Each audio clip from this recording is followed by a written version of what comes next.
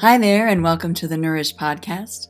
I'm Cara McLaughlin, and my hope is to share encouragement for parents homeschooling through high school. I get that homeschooling is not easy, but through stories and practical ideas, biblical wisdom, and helpful insights, my aim is for you to find joy in this adventure.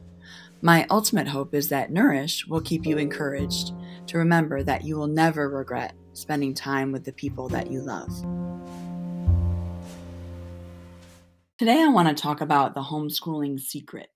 And this is from my book, Nourish Encouragement for Parents Homeschooling Through High School. And today, I just want to share some of those tools for getting started and some of the mindset that would be helpful and insightful as you begin the homeschooling journey. So, I want to start with a scripture. It's from 1 Corinthians 13:13, and it says, "And now these three remain: faith, hope, and love. But the greatest of these is love." So I began homeschooling my son when he finished third grade. On the last day of school, he was like a little old man. He wasn't sleeping, he was anxious, and he was pretty much stressed all the time. It was no way to live for a 9-year-old kid. So veteran homeschoolers had told me that sometimes kids need a year to heal from life in a traditional school setting. And with that idea as my inspiration, I set off on homeschooling and kept things really simple. We read armloads of great books. We took field trips every week. We cooked and we baked and we painted a lot. And we used a really simple math curriculum. We visited every museum in town on a regular basis. And homeschooling became like this beautiful season that was flowing over my family all year long. And watching my son bloom that year felt like someone was handing me gold literally every single day. And certainly there were bad days for sure. And there were days that I cried and days that he cried. And there were days I didn't think I could handle it at all, the math, any of it, or the daily grind, period. However, the Lord was faithful to see us through that sweet first year. And we all learned so much as a family and we grew really close. And witnessing that growth and that love and that confidence in my son, that spurred me on to just keep going the next year. And then the next year, and then the next year. And now here I am over 10 years later. We completed our homeschooling journey. It took us 10 years, but he's now in college. But I homeschooled all the way through high school. And with fear and trembling, I asked myself, how did I do that? How do I homeschool when I'm in the high school season? At that season, I didn't think I could, even though I'd homeschooled every year up till that point, I didn't know how I was going to ever make it through the high school years. Those seemed very serious. And suddenly things became more serious when I was counting on that education to get my son into the next phase of his life, whether it was launching into the world or going to college or whatever his future plans held.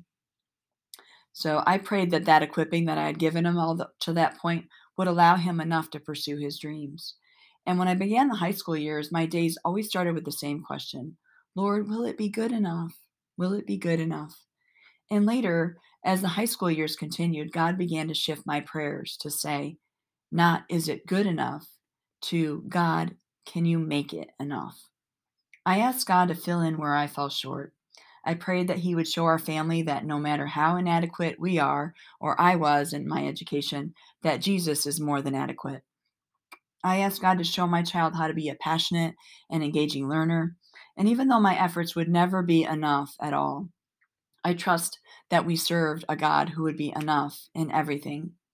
Whether you've been homeschooling since birth of your child or you're just beginning to get started in homeschooling, I believe that there's something really special about families that make this commitment. Regardless of the education styles and the curriculums you choose, or how many kids you have, if you have one or multiple, we're all bound together out of a vast love. Because homeschooling is a process of the heart, it can't help but change everyone in the process. I'm grateful that our family chose this path. It entrenched me deep into a life example of walking by faith and trusting in Him every single day. I'll never regret homeschooling. It's blessed me beyond my wildest imaginations. It's taught me so much about myself, and the honor and the privilege to homeschool alongside some really amazing families has enriched my life beyond measure. Having a front row seat of my son's moments of discovery and learning has been a blessing beyond compare. But the true secret about homeschooling is that it's not about education. Homeschooling is about love. It's lavishing and nurturing your family in such a way that you're showing them the love of the Creator. It's exploring the world with the idea that everything, all of it, your math, your science, your reading, your writing, your showing up every day, the discipline, all that you do, all of it, everything points to Him. It's demonstrating to our kids that having faith and walking in it are the very best things of all.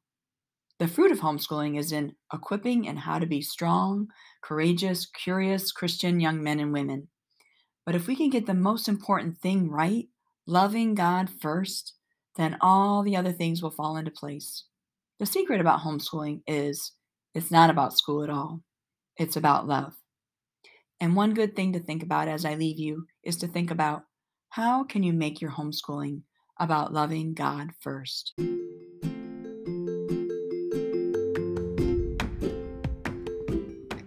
Thanks for listening to Nourish this week. I hope that you'll share and like and subscribe the podcast to keep you and others inspired for the homeschooling journey.